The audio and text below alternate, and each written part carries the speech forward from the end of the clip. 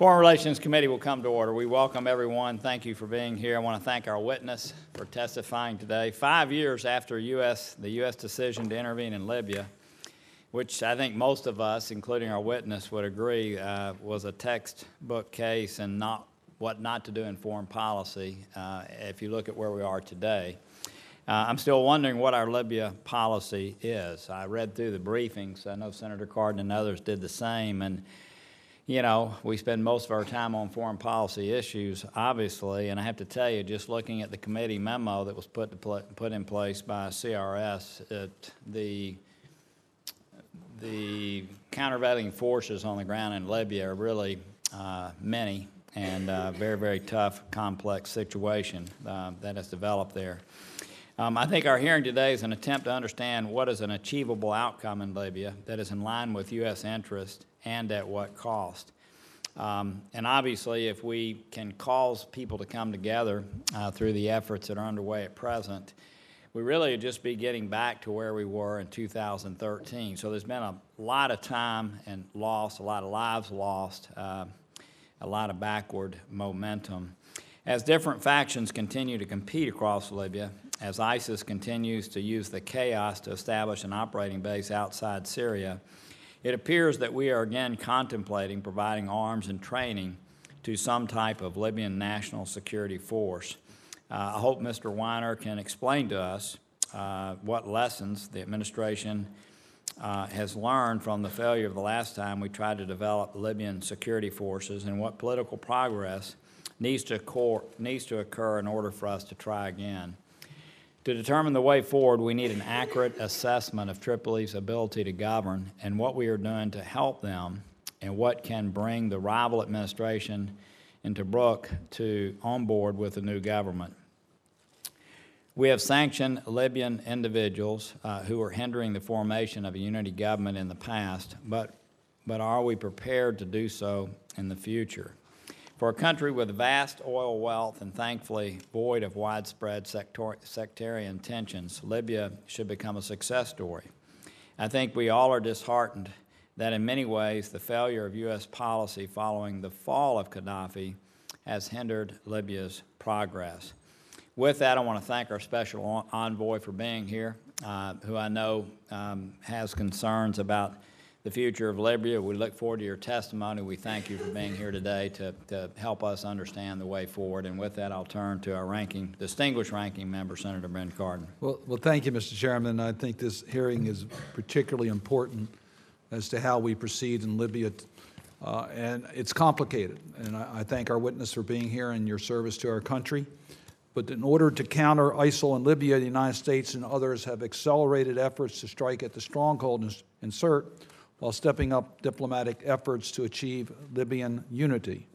On a broad level, this is the right approach. Although I'm pleased to learn that ISIL is now physically on the run, I'm distressed that they continue to make inroads by inspiring people online to commit atrocities, as we've seen in our own country in Orlando. But oftentimes, in the rush to beat back the latest terrorist threats, the expediency of counterterrorism actions far outpaces and exceeds our political strategy. And that's a matter of major concern. We want to take action, but we need to know that we can follow up that action with a workable strategy. I fear that if we're not careful, if we do not devote the same amount of time and resources to good governance, democracy, promotion of humanitarian support in Libya, then we will simply be worsening the country's division and repeating past mistakes that we've made elsewhere.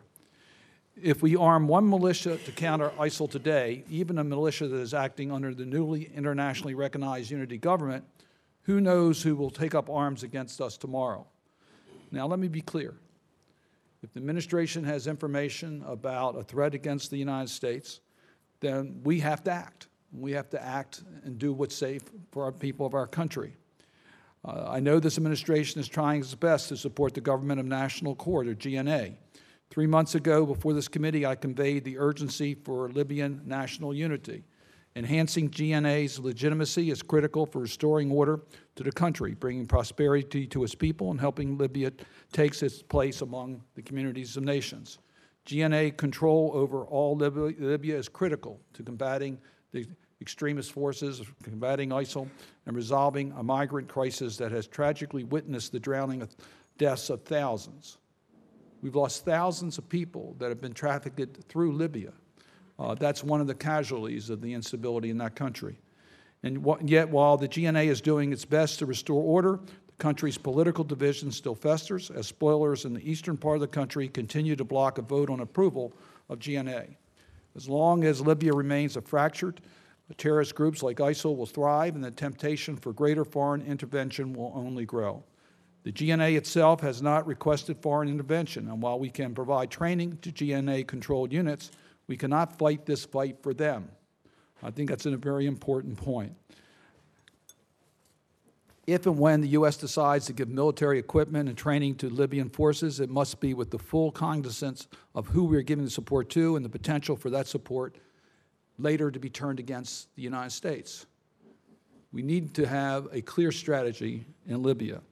As I said repeatedly before this committee, I am concerned about the open-ended nature of this never-ending war on terror that is pursued without congressional authorization, whether it's waged in Libya, Yemen, Syria, or Iraq. What begins as a small mission to build partners' capacity could morph into something much larger. And all this is based on the authorization of U.S. force predating the upheaval in the Arab world, predating the very existence of the Islamic State, and even predating U.S. invasion in Iraq more than 13 years ago. As I said earlier, our Libya policy must strike a balance between achieving security and creating good governance. Libya's core problem is that it is fractured along regional, tribal, and religious lines between the old order and the new. We in the international community must continue our best to try and bridge these gaps. Libyans are tired of having multiple competing governments. They deserve better. I want to compliment the U.S. leadership and the Security Council working with our British colleagues in getting the Security Council's action to deal with strengthening the UN arms embargo on Libya. And I'll be interested in hearing from our witness as to whether that will have a major impact on our policy. The United States and the international community can and should help a country like Libya achieve unity, security, and prosperity. It's my hope that we pursue a balanced policy and not just an expedient one. Thank you, Mr. Chairman.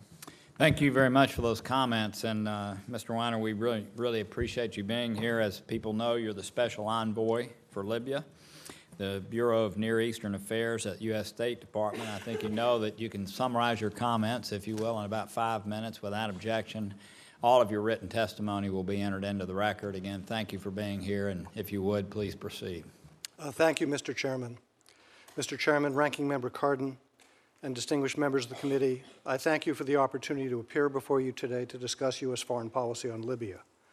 I've just returned from consultations with regional and European partners to discuss our mutual support for the Transitional Government of National Accord, or GNA, in Libya, whose challenges include ending civil conflict, promoting stability, and addressing the ongoing terrorist threat. Our strategic interest in Libya is to support a unified, accountable government that meets the economic and security needs of the Libyan people. We also seek a government with whom we can partner on bilateral and regional objectives, including countering the terrorism and illegal migration, which threaten security and stability across both North Africa and Europe. At the center of our policy has been support for the creation of the GNA as a unifying bridge to help Libyans move beyond the damaging period of political competition referred to by the chairman and the ranking member, and fragmentation until the country adopts a new constitution and a long-term government. To do that, we engaged last year with a wide range of Libyans, international partners, and with UN Special Representative the Secretary General Martin Kobler and his predecessor Bernardino Leon to support the negotiation of the Libyan political agreement, which was signed on December 17, 2015 to bring about the GNA. Since entering Tripoli March 30th, 75 days ago roughly, the GNA has been able to demonstrate its commitment to inclusiveness and national reconciliation and has begun the critical work of rebuilding the Libyan state. Rather than fighting one another, through the GNA, backed by the political dialogue, Libyans have begun the hard work of addressing common challenges. Our collective international support for the GNA has already had practical impact on the ground. In recent days, we've seen Libyan forces aligned with the GNA, engage in sustained fighting against Daesh in the region around Sirte and entering into the city. They have made impressive gains against a ruthless enemy. The GNA has announced plans to form a presidential guard. It has established command centers to combat Daesh in Sirte. Prime Minister Fayez al-Sarraj has stated he will seek international assistance to train and equip GNA forces for this fight, which will not be a fight that will be over in merely days or weeks. The Libyans will look to the United States for our help in combating Daesh, and we are prepared to provide it.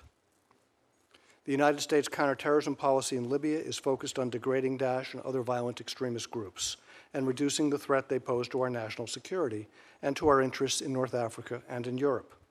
In Libya, as elsewhere, the President has made clear his willingness to take action wherever our interests are in danger.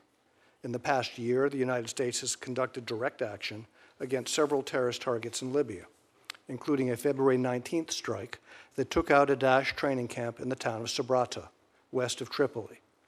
We've also been working to disrupt connections between the Daesh branch in Libya and the core group in Iraq and Syria, to halt the flow of foreign fighters to Libya, to shut off Daesh finances there, and to counter and defeat its destructive messages. As with our other policy priorities, achieving our counterterrorism objectives depends on helping the Libyans rebuild an effective state. While real progress has been made in recent months, much work remains to fully implement the Libyan political agreement and to achieve a durable and broad political reconciliation.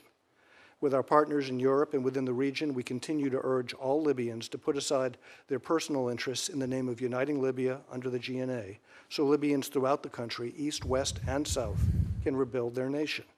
We further urge them to support the integrity of Libya's core economic institutions, in particular the Central Bank of Libya and the National Oil Corporation, whose unity is vital to the country's recovery and long-term stability. U.S. assistance has played an important part in advancing our policy, and we look to Congress for continued support as the GNA takes shape. The administration has requested $20.5 million for assistance to Libya in FY 2017. These funds would enable us to respond to Libya's emerging needs, help the GNA function as an inclusive and rights-respecting national government, and support increasing Libya's security and counterterrorism capabilities. The administration is also planning to provide $35 million in FY 2016 and prior year funds to help Libya's political transition produce an accountable and effective national government. As part of this assistance, we intend to commit up to $4 million in support of the UNDP-led stabilization facility for Libya. Mr. Chairman and members of this committee, as I described at the outset today, the United States supports the aspirations of the Libyan people for united, inclusive, and responsive national government capable of overcoming the country's significant political challenges and divisions. We remain deeply engaged with Libya because it's vital for our national security, for that of Libya, for North Africa, and for Europe, and for the interests we share. I look forward to taking your questions. Thank you. Thank you very much. I assume that you believe that it's reasonable that Libya can be put back together as a unified state that can secure its border and maintain monopoly over the use of force. Is that something that you believe can occur? I believe it can occur. There are several things in your statement that need to all be taken into consideration. A unitary state for Libya is absolutely essential. Any division of Libya into parts will be disastrous for the people of Libya, for the country, for the region, and bad across the board. I understand Border control is something that's going to require work by Libya's neighbors as well as by Libya. Yeah. And, you know, based on the way things are progressing at present, how long into the future do you think that is? Well, the Government of National Accord has made more progress over the last 75 days than most people ever expected it would be able to make in that period of time. The advances that they've made against Daesh in the Sirte region are truly impressive and involve a tremendous amount of sacrifice by Libyan soldiers. Is Daesh the unifying force right now that's causing them to come together?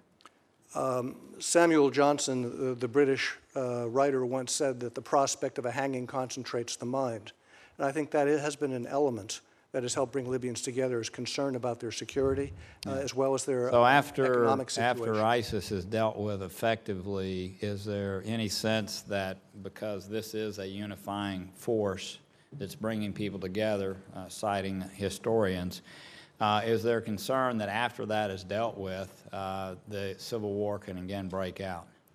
I think that the approach of having a government of national accord for a transition is designed to produce mechanisms for getting services provided and political support in East, West, and South. For the government to succeed, it has to be able to provide services at the local level. There has to be buy-in in municipalities throughout the country, with real attention given to underserved areas from the past. That's an important part of the political work. And are they capable of doing that? We don't have sectarian issues here, but we certainly have divisions within the country. So is it reasonable to believe in a period of time that matters, they're going to be able to do that? I don't think it's easy for them to do it. I think they're working on it. The Presidency Council consists of 9 people representing all 3 major regions, and I've seen them begun to work together and grow together into a working unit, and I think they're committed to that. The constitution that the Libyans still need to build out and the elections they still need to carry out for a permanent government are going to have to be designed by Libyans to address these core issues so that they have a nation that they can build for the future. But given their potential oil wealth, past and future, they have the tools. In theory, they should be able to do it. So, you know, this was a case of, I know that most of the committee were in a different place than I was on this, but you know, I didn't understand what our national interests were in going in the first place. I certainly didn't understand going in, decapitating the government, and leaving as we have. You just laid out a series of numbers, which certainly to most Americans is a lot of money, and but on the other hand, as we know, as it relates to dealing with these kind of issues, very, very light amount of resources. I'm just wondering what role you see the U.S. playing right now. Are we one of 30 countries? Are we the lead country? It doesn't appear, if you look at the resources being allocated, if we're the major force in helping this all come together, there's much effort that's happening on the ground. Can you share with us your thoughts in that regard? Yes, Mr. Chairman. The assistance money we're asking for are comparatively small amounts by comparison to what we're doing in Iraq, for example, or in many other places. There, we're part of an international coalition to try and help Libya through this transition. Who's leading that coalition? The UN is essentially in the lead through the UN mission in Libya. The European Union is committing substantial amounts, as are individual. Are they taking more of a leading role in Libya than the United States is, the European Union? No, sir. Yeah.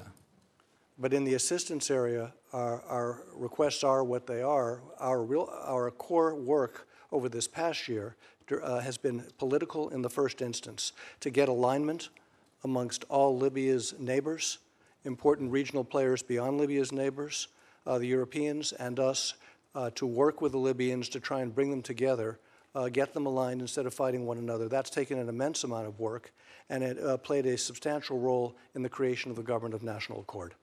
Well, I think all of us on the committee have traveled through northern Africa and just seen the havoc that the fall of Libya has created, the amount of arms that have traveled through those countries, the support that's given for transnationalist terrorist groups to be able to do what they're doing. That's happened. That's water, if you will, under the bridge. I still am having difficulties seeing the progress. I'm glad we have someone like yourself there, but do understand that if we end up in a situation years from now where a country cannot maintain its borders, cannot, have total control over what's happening militarily in the country, that havoc is going to continue. We thank you for your efforts and look forward to additional questions. Senator Cardin. Well, thank you, Mr. Chairman. Mr. Weiner, I certainly understand the U.S. participation with the international community in 2011, and it, I think, was well received in Congress, although the administration chose not to submit an authorization for the use of military force. And as I said in my opening statement, I think we have to act when we have a reason to do it, but we have to think about the consequences after those actions. Now, today, my understanding is that we have a limited number of special op forces that are operating in Libya. And I know that the Great Britain and France have also interjected some troops. Are foreign nations considering sending in ground forces into Libya? I'm not aware of anything beyond training and equip mission center. And what is the intentions for U.S. Additional personnel being used in Libya? I think that question needs to be addressed probably in another setting and with the participation of other parts of the U.S. government. Well, could you tell us whether the administration is anticipating sending up an authorization to Congress for its military campaign in Libya? I don't know of a military campaign in Libya being contemplated, Senator. Well, we have our people there. I understand the difference between combat and understand the lines that you're drawing. But so is it anticipated that you will seek congressional action as part of the strategy for a united front for U.S. participation in whatever is done in Libya? I'm prepared to provide you any information I have in an appropriate setting at any time. One of the factors that you judge how well we are proceeding, and I acknowledged in my opening statement the progress that you've made against the terrorists, and there's been some major advancements. And we have yet to see the ratification of the unity government, which is a major step that is yet to be taken. And we know that there are leaders in Libya that are resisting that. So we're not there yet by any stretch of the imagination. You gave a pretty optimistic account. One of the indicators would be the reopening of our embassy. Is that likely to occur in the near future? Senator, we very much want to have our embassy reopened in Libya. That's a policy goal. We want to be present in Libya. We think it's important that we're present in Libya. Our ability to do that depends on our evaluation of the security situation. And as of now, we've not evaluated that it's time for us to do that. So before we do that, we'll be back here to talk to you all about it. Could you be more specific as to what conditions are going to be necessary to reopen our embassy? Diplomatic security is going to have to feel that it's the right thing to do in the first instance, and then other parts of the administration would have to concur. And then we'd be down here talking to you about it. Tell me the capacity of the Libyan people taking on ISIL. What is that capacity with or without a GNA? How do you see their ability to defend themselves against ISIL? Well, Senator, under the period of divided government, when the government that we recognized, whose house was based in Tobruk and whose government was based in Beta in the extreme east of Libya, when we had that period and there was a competing government that no one recognized in Tripoli, that's the period of time when Daesh secured a presence in the far east of the country in Derna and a substantial geographic territory in the region around Sirte, in the center of Libya's coastal region.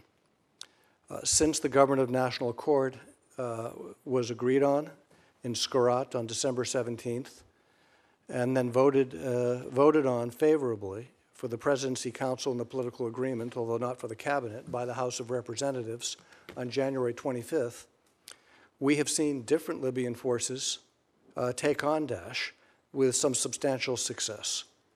Daesh was first kicked out of Derna by local extremist forces. Some of the people who invited them in decided they didn't like being told what to do by foreign extremists. And then additional forces associated with General Haftar have undertaken further efforts in and around Derna. And most recently, forces east and west of Sirte have collaborated expressly under the Government of National Accord through operations rooms to impressively push Daesh back out of Sirte. I want to get one more question in with the chairman's permission here, because I don't want to disappoint the chairman and not mention my favorite subject of good governance and corruption. One of the real challenges is the trafficking through Libya, which is causing people at risk through traffickers to try to get to Europe. Part of that's corruption within the Libyan government. In addition, you have a large percentage of the population that is in desperate need of humanitarian assistance, and the honesties and institutions of government are so weak, it's hard to get that aid. What is the prognosis that we will have a functioning government that can stop the traffickers and can be available to deliver the humanitarian aid that's needed? I can't offer a probability, Senator. The government is working initially to counter. Is that a high priority for us? I mean, I understand that we have a lot of political problems, but are we making, with our international partners, a high priority to make sure that we can stop the tragedies that are taking place, the humanitarian crisis? Well, just this week, Senator, the UN endorsed a resolution put forth by the United Kingdom to enhance maritime oversight of potential arms trafficking internationally. From my point of view, the more vessels there are in the area of Libya, the more likely we'll be able to begin to combat the migrant flow. We talked to all of Libya's neighbors about it. We talked to Libyans about it. Dealing with migrant trafficking in any country, as Europe has demonstrated itself through any number of national borders, is a very difficult business, and it's going to take a lot of work over a long time. In terms of the humanitarian crisis, we've been working with the Central Bank of Libya, with the National Oil Company, with the Presidency Council on measures to try and reduce the risk of humanitarian crisis and get some traction on problems of liquidity they've been facing as a result of the loss of confidence in the government during the two-government period. And we're making some progress in that area. Thank you. Senator Perdue. Thank you, and thank you for your service. I have two quick questions. I really want to get to the arms embargo that the ranking member mentioned, but first I want to talk about and get your opinion on this potential financial situation in Libya, which I think is very critical as well. You know, oil is right now almost 97% of their revenue, and I know with the price of oil being down, and also their annual production is about a third of their capacity, if I got the numbers right. And then I look at the reserves, and the reserves, depending on the amount of outtake they have every year, could be as short-lived as 3 to 9 years. Well, that's shocking. If that's 100% of their economy, and you only have 3 to 9 years, and in the best situation, what's the outcome here? Because you got a financial catastrophe sitting right here in the midst of this very distressed battle situation. So I'm trying to get past the ceasefire and all the rest of it and say, okay, what do we do to rebuild that country economically so you can stop the fostering of this radical element? So would you address the financial potential collapse that we're looking at here? Yes, sir. You've just identified one of the core issues that we've been concerned about and been working on. They are at risk of eating all of their seed corn and being left with a disaster if they don't get their acts together to pump their oil. We're working right now to try and get Ibrahim Jadran and his National Petroleum Forces to turn the oil back on in the oil crescent. But if he turns it on, don't you have the reserve problem? And then they go, I mean, that shortens the number of years until they actually burn it all out. I think that the problem is not so much pumping it out and losing it. There's still room for further exploration and further development, as it is the problem of too much money going out and not enough coming in, where the IMF has said to us, for example, there is no solution, no reforms they can take if they're not producing their oil. Their debt situation is already in the crisis level. They're in a very difficult economic situation right now as a result of not pumping their oil. They should be pumping 1.5 million a day. They've been pumping less than 400,000 a day. Last week I talked with the head of the petroleum forces and said, you've got to turn the oil back on. Now he now supports the government of national accord. His forces have been fighting to get rid of Daesh. And I think that oil is going to be turned on. It's absolutely critical. There are forces in the West, the Zintan, that have shut down 440,000 barrels a day because some of their concerns have not been met. And does ISIS, since that's such an important economic issue, I'm sorry to interrupt. Yes, sir. But does ISIS pose a threat to that oil production, even if they could turn it up? To the production, yes. To exploitation, probably not. The pipelines run north-south, south-north. And they are not really exploitable in Libya in the way they've been exploitable in Iraq. Daesh did attack the oil crescent area and destroy some terminals, some areas where oil was being stored at the terminals. and that's probably reduced their capacity some, but it's quite limited damage at this point. One of the things that's really impressive about the efforts against Daesh in the Sirte region and the Oil Crescent region is it's begun to push them away from their ability to threaten Libya's future oil production. And so that's a significant development. But the Libyans need to draw together and address one another's grievances so that everybody agrees to allow the oil to be pumped again, so that they have less of a mismatch between the money that's coming into their treasury and the money that's going out. Would you agree we're within a year or two of, in the best case scenario, of really having a potential collapse, though, if they don't do that? Yes, sir. A couple of years. Second question, I'm sorry, thank you for that candor. Relative to the UN Security Council resolution just yesterday, I believe, what do you think the impact of that will be? And will it have any impact on what's coming in to support Daesh? It's not clear to me where Daesh is getting its weapons from. I think a lot of it is from domestic stockpiles and that kind of thing. What's important about the arms embargo is limiting the risk of different international players aligning themselves with different forces within the country, and thus exacerbating the risk of internal conflict. We spent a tremendous amount of time in 2015 and the first half of 2016 getting regional players aligned. There are three conditions for us to have success in Libya. Very briefly, one, negotiating process. We worked that out, and we got the Government of National Accord through the Libyan political agreement by having one UN-led process. Secondly, having regional players with interests and relationships in Libya agree on a common course and press forces within Libya that they've been working with to participate in it and to agree with it. Mm-hmm. We have gotten tremendous success in that. So that's the second. Third, there has to be benefits at the local level, at municipalities throughout the country in different regions from the agreements and from the government so that they have a stake in stability. We're working on that, Senator. One last comment. Sure. I applaud all of that. My only admonition would be to add a fourth, and that is the post-effort. What happens after that happens to the economy and to the people and the economy that we're talking about, so that we can minimize the danger of continued radicalization there. Ultimately, we would like to see the Libyans develop a revenue-sharing mechanism where resources go to people at the local level.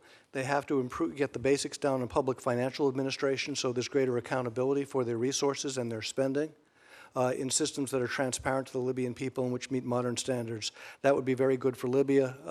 Some of the money that we're requesting from Congress today would go to that. Some of the money you provided us in the past will be going to public financial administration. Thank you. Thank you, Mr. Chairman. Thank you, sir. Thank you. Senator Markey, are you squared away? Is that synonymous with just having just sat down, squared away? No. It's synonymous with knowing your staff. I would- just I would- still whispering in your ear, and I wasn't sure you had taken it all in. But No, yeah, I think I'm ready to go. okay, there you go. Thank you. Thank you, sir. Thank you for your service. Senator Cardin and I, Senator Gardner, we were just in Saudi Arabia about 10 weeks ago. And one of the highest ranking ministers said to us that Libya was going to make Syria look like a piece of cake, which was a very startling comment to come from that source.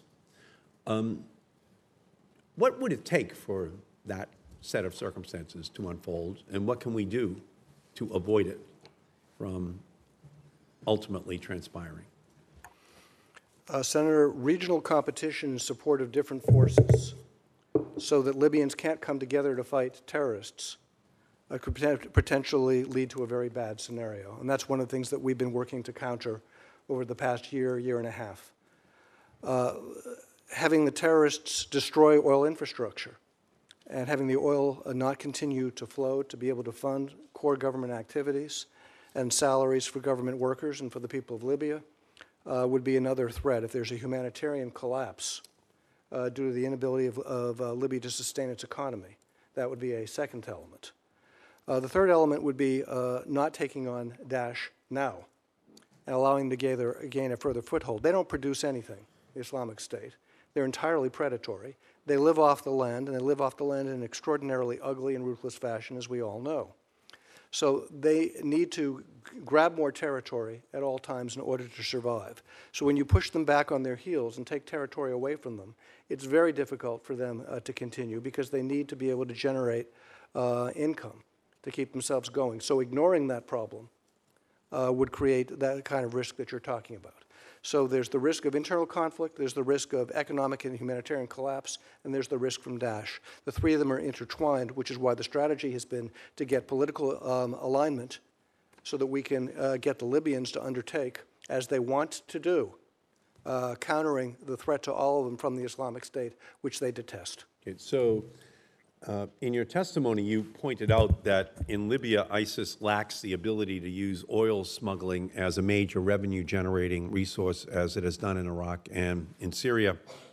In March, this committee held a hearing on Libya, during which I expressed deep concerns that ISIS appeared to be expanding to the point where they could have threatened sensitive petroleum port facilities and improved their longer-term capability to move against oil production facilities in the interior regions to the south.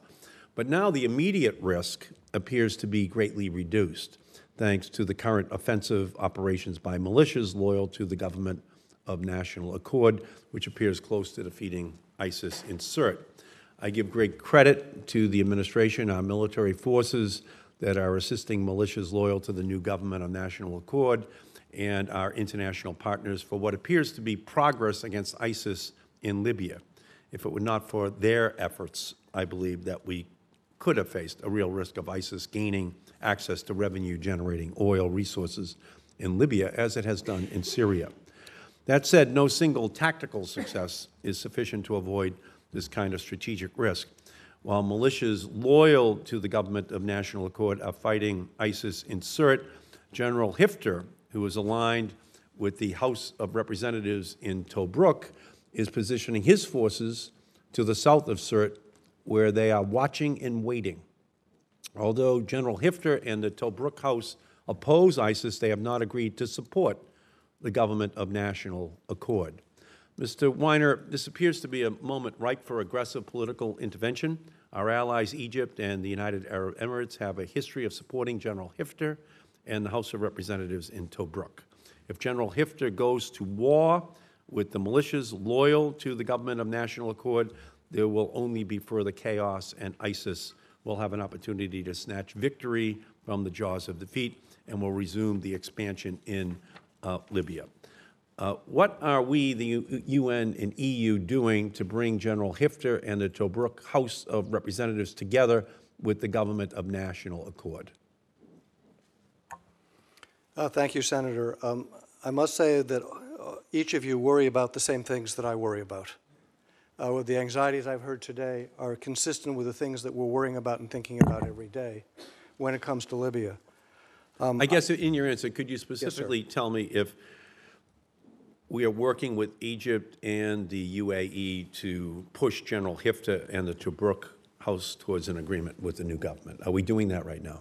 Egypt and the UAE, like every other country neighboring Libya and every other country in the region, has signed on both expressly and in bilateral discussions with us, as well as in multilateral fora, on supporting the government of national accord and working to get people they've been close to into the government of national accord.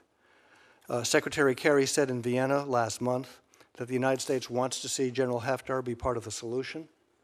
We see him as playing a potentially significant role, but he's not going to be the only one clearly playing a significant role, and it has to be under the GNA and within the context of a civilian-led government. We're working on that, and we're consulting with the UAE and Egypt on that, among others. And I feel we have a very great degree of alignment and a constructive fashion that could well lead to positive results, as we've already seen positive results of these past weeks in Sirte. Thank you very much, Senator Gardner.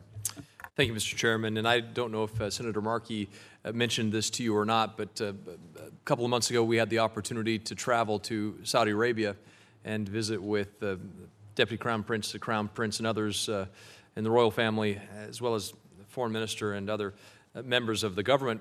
And one of the questions to, I believe it was the Crown Prince, I believe, was the situation in Libya, the situation in Syria, and when it came specifically to the situation in Libya, the question was asked, how do you think it compares to Syria? And I believe the response was simply, Syria is a piece of cake, or will be a piece of cake, compared to Libya should this collapse occur. I believe, and perhaps you had already mentioned that, and I don't want to mischaracterize the statement, but could you perhaps explain how that could be the case, and whether or not you agree with comments that, such comments like, you look at the Crown Prince's remarks that Syria is a piece of cake compared to Libya, and could you perhaps compare that to comments made yesterday by the president saying that ISIS ranks are shrinking and its morale is sinking?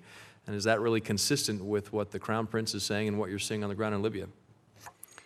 Senator, if you look at where things were, I guess you were there 10 weeks ago, roughly? Roughly.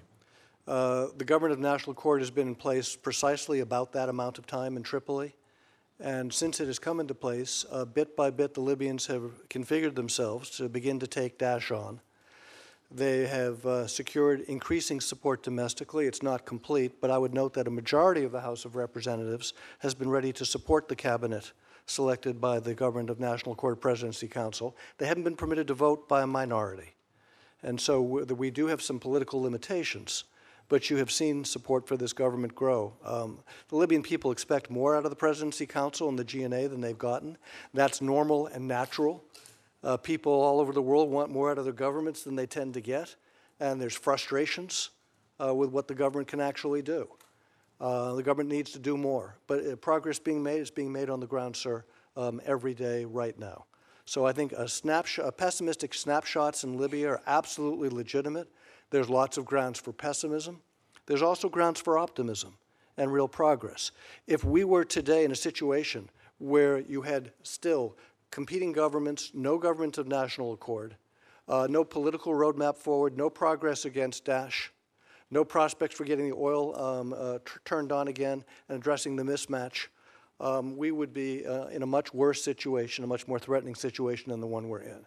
Now, could the advances of the past few months still be reversed? Yes, the situation is fragile. We can't say we're in a safe place, that Libya is in a safe place. Libyans are going to have to continue to come together and work together to address grievances and differences for the common good. And it's our job as the United States to try and encourage them to do that, to encourage other countries to help them do that, and to be part of an alignment and unity-building process. That's hard to do in any country. It's very hard in Libya, but it is not futile. It is beginning to happen, and we're seeing some positive results as a consequence. And I apologize if I'm asking you a question that has already been covered here, but the administration's request for Libya was down from $35 million in FY 2016 to $20 million in 2017. That's in State Department administered funds. Why is that the case? The absorptive capacity of the Libyan government in the past has been very limited. Our focus is on delivering services to communities, helping the government through the transition. Public financial administration, which I mentioned earlier, is the kind of thing, for example, we're doing, working with the Constitutional Drafting Assembly to get the Constitution process completed. We're trying to act as to synergize other activities, working with the UN, the EU, and a number of other countries, rather than to do it all ourselves. So these modest amounts are there to help fill the territory where there are gaps and to provide some impulses to help them go forward. But the core of the work right now has been political first. It's political, security, and then it's development. And all three of those things are going to have to go together.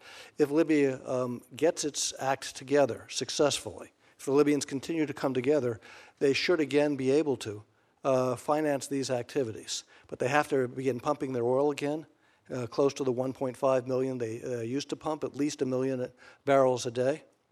And then they can begin to work through creating a national budget and starting to invest in their own infrastructure and projects again.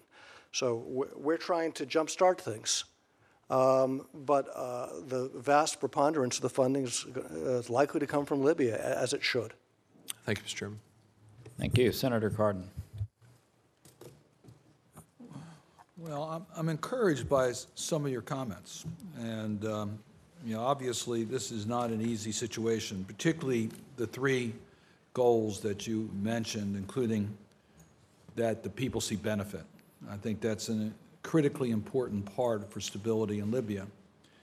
And you've mentioned the oil flow as part of that. You've mentioned security as part of that. And if the oil flow goes to help the people of Libya, then they see the benefit of it. If it goes to fuel corruption, they don't. If security is there to help the welfare of the general population, they see the benefit. If it's there to preserve a corrupt regime, they don't see the benefit. So I just really want to underscore my just request, and I know the administration is committed to democratic institutions in the countries that we work in and fighting corruption and dealing with those issues. But to me, unless that's in the priorities from the beginning, it gets lost as we go through the process. So I just really want to underscore what I hope is your commitment as our representative on this, that it will be clear that as you go through the process of reconciliation and developing a unity government, that there's accountability in there for good governance, so that the people of Libya can see the benefits of what is going on, that there can be the type of support for a unity government to succeed, and we really can have a long-term stability in that very important country in the region. Senator, the young people of Libya are the country's future. At some level, that's a cliche, but at some level, it's such a profoundly true statement about these countries in North Africa and the Middle East that have such a preponderance of younger people. The degree to which they are interested in political dialogue, reconciliation, and finding a way forward in their country is very impressive. The interim government, the government of national accord, has to be successful enough to give the new Libya a chance to be born and to build. And everything that we do in Libya as the United States needs to be consistent with the values you just expressed and the values of the American people at its foundation, which are very similar to the values of most Libyans that I've been exposed to. They say things that are very similar to what you've just said to me. Thank you, Mr. Chairman. Senator Menendez. Well, thank you, Mr. Chairman. Mr. Weiner, thank you for your work in this regard. I think this is a particularly important hearing because we should be riveted on what, if anything, the United States can do beyond what it is doing to assist the Libyan people in building a country that a mad dictator had systematically dismantled over the course of 4 decades. And ultimately, how to bring Libya into the community of nations with accountable institutions of governance, respect for human rights, security for law-abiding citizens, and a productive economy that contributes to, not detracts from, global resource and other markets. But this complicated reality on the ground is one that has been centuries in the making. It is a transactional society with hundreds of militias, competing ethnic and tribal affiliations, very competitive regional loyalties that on any single day can include homegrown and foreign-born radical Islamists seeking to spread jihad, neighbors simply seeking to defend their homes and families, gangs stealing oil and wealth and engaging in gratuitous violence, tribes and states of cold and hot wars against one another for generations, regional actors in 3 distinct Libyan regions exploiting or protecting natural resources like oil and water, just to mention some. So what I'm trying to get an insight is, what could an intervening party like the international community have imposed on these competing and conflicting groups to bring them to a resolution? We had a democratic process, which by all accounts produced some relatively free and fair national elections. In 2012, peacefully transitioned power from one elected body to an elected body, seated a national parliament that established legitimate government, all within the first year of the anniversary of Gaddafi's death. So what is it that can be done by the international community here to impose upon these parties the ability to achieve the goals that we all collectively want? Thank you, Senator. All of the problems that you just articulated are real, and they should not be glossed over, and they should not be treated lightly. the challenges that any Libyan government faces are substantial. But it also has a group of people who are patriotic, have some education, have some vision of what their country could be, and are distributed in many different parts of the country.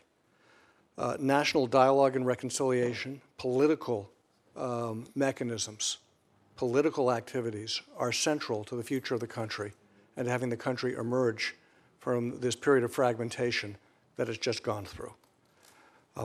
Our work is to align countries in the region, all of their neighbors, and regional players, as well as the Europeans and us, in support of a common approach to strengthen national institutions so that they can combat at least some of those threats that you've just articulated long enough for Libya to evolve to its next phase, supported by the considerable natural wealth it can continue to generate from oil at 1.5 million barrels a day in its current capacity, which could go up to 2, I'm told, by oil experts. So let's talk about that. If our goal is to bring other nations in the region in harmony Yes, sir. with that goal, then it seems to me that's a concern insofar as that despite pledges to support the diplomatic process and the government of national accord, there have been reports that numerous U.S. allies, including Egypt, Qatar, the United Arab Emirates, and Turkey, have violated the UN arms embargo against Libya, supplying arms to both sides of the conflict. And I understand now, and maybe you can respond to this, that the administration has expressed a willingness to consider loosening the embargo to arm the GNA in its fight against the Islamic State. How can the administration ensure that its allies are abiding by international law and not undermining the unity government? And how can the United States ensure that the government of national accord is strong enough to control any arms that are supplied? Lots of questions embedded in that question, sir. Let's start with the arms embargo. We've made no findings about violations. The UN panel of experts in March, I believe, March or April, issued a report which described the issues that you've raised without making any final findings. I've talked to all the countries you've mentioned about the need not to support competing forces, but to support a unified government of national accord. And I believe we have very considerable alignment on that. I was just in the region last week on these very issues. The idea behind the exemption to the arms embargo is to provide a uniform set of weapons that can provide relatively integrated counterterrorism capabilities to address the threat from Islamic State and other terrorist forces near term and medium term, and to do so in a way that is trackable and traceable and subject to oversight so it doesn't disappear, go to bad places, go to the wrong people. That's the idea. And the idea would be for the Libyan government to ask that of the United States and of other countries at the same time, and to have any exemption get notified through the UN so it's visible, can be seen by the P5 and other UN Security Council members and by the whole world, and then as a result of being transparent, be more subject to oversight and accountability for the Libyan people, for the region, and for the world. If I may, that just Yes, takes sir. if I may, Mr. Chairman, one last question. That takes a condition precedent that the GNA is sufficiently strong and capable enough, even giving that process, to ensure that it can control the arms that it's supplied. Have we come to that conclusion? Yes, but it's also part of the responsibility of any country providing those weapons to ensure that. It's, in practice, can be a shared responsibility. And happy to brief further on that, Senator. I would look forward to that because, you know, I used to hold up weapons sales to some countries because I feared that, in fact, they did not have the wherewithal to do that. And sure enough, we lost a lot of weapons to ISIS and other, I'm not talking about Libya now, but in other locations, and we need not to do that again. Thank you, Mr. Chairman.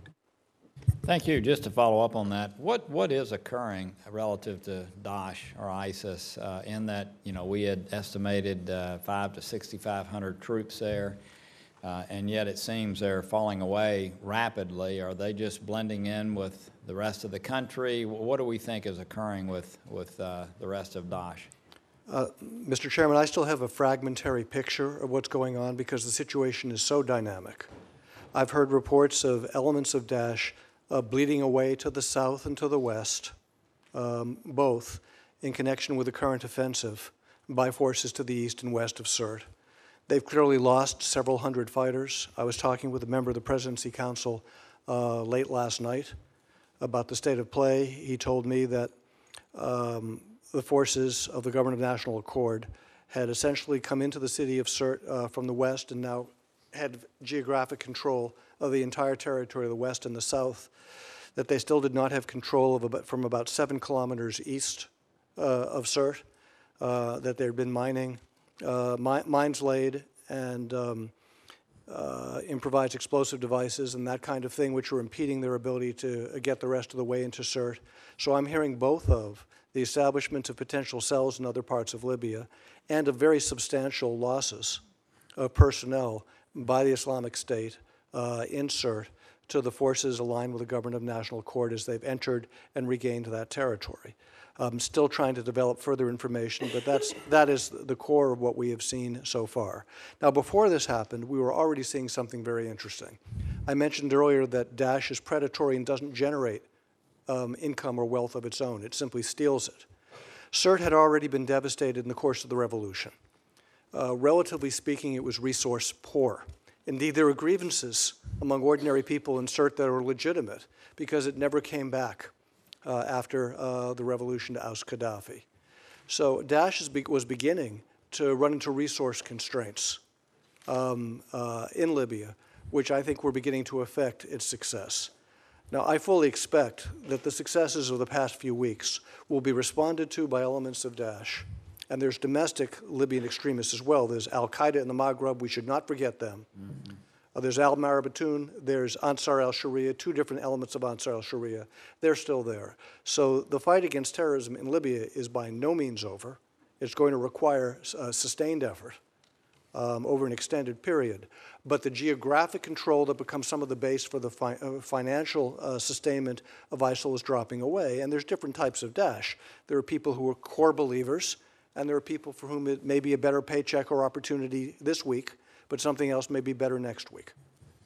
One of the things that we typically have to expend a large amount of resources on is building up a military through training and making sure there's a unified force. What is happening in that regard in Tripoli by throughout Libya, either by us or by other governments to be building up an actual trained military force that can, in fact, do the things that we know need to be done there? Mr. Chairman, the Presidency Council has been in place for about 75 days now in Tripoli. About a month ago, they announced that they would create a presidential guard. They have yet to ask foreigners for help on that. I expect that is going to come. And they began organizing the current effort against Daesh and Sirte, which involved the creation of operations rooms to take them on, which, as we have seen, has been remarkably successful, though no one should be overly optimistic that it's all over. It's not going to be. Meanwhile, General Haftar has continued his efforts to reclaim Benghazi, supported by other elements of the Libyan National Army.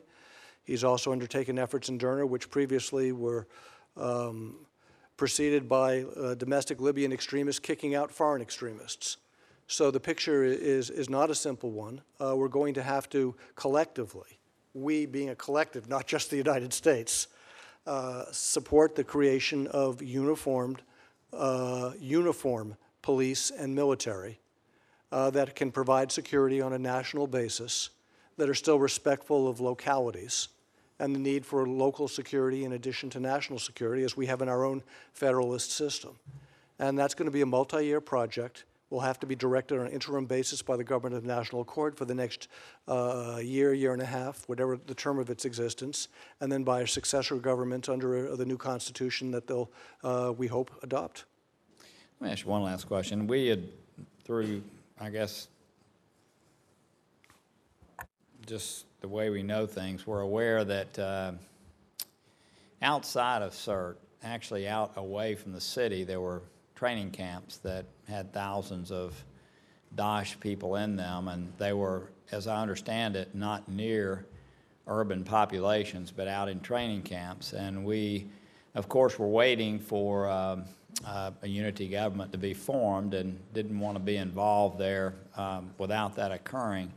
But was there an opportunity missed to do severe damage, if you will, to Daesh while they were out away from Sirte, or was that ever the case? The United States has some criteria by which it evaluates when it can engage against terrorism. And a critical element of that criteria is imminent threat to Americans. And there are some other components to it, but that's a very important one. The President has demonstrated his willingness to take action, as we did against a terrorist training camp in Sabrata in February, as we did against the Islamic State emir earlier, and as we did against another terrorist figure before that. The administration continues to be ready to take action when that action is warranted by the situation and meets the criteria the President has set for such action. That's really all I can say. Well, I will say then, it sounds to me like that, yes, there was that opportunity, that yes, they were in training camps out away from Sirte, and that at the time we didn't feel like those conditions that you just described existed, and that in the interim they moved back into the urban areas. But the criteria was not there for us to take action, if I'm hearing what you're saying. I can't address the issue further, Senator, other than to note that the Islamic State has been very substantially pushed back from the geographic control that it had as recently as a month ago. Senator Flake. Are there any other, any other questions? Do you have anything else you'd like to say or feel like you might have left an impression you didn't want to leave because you were cut off?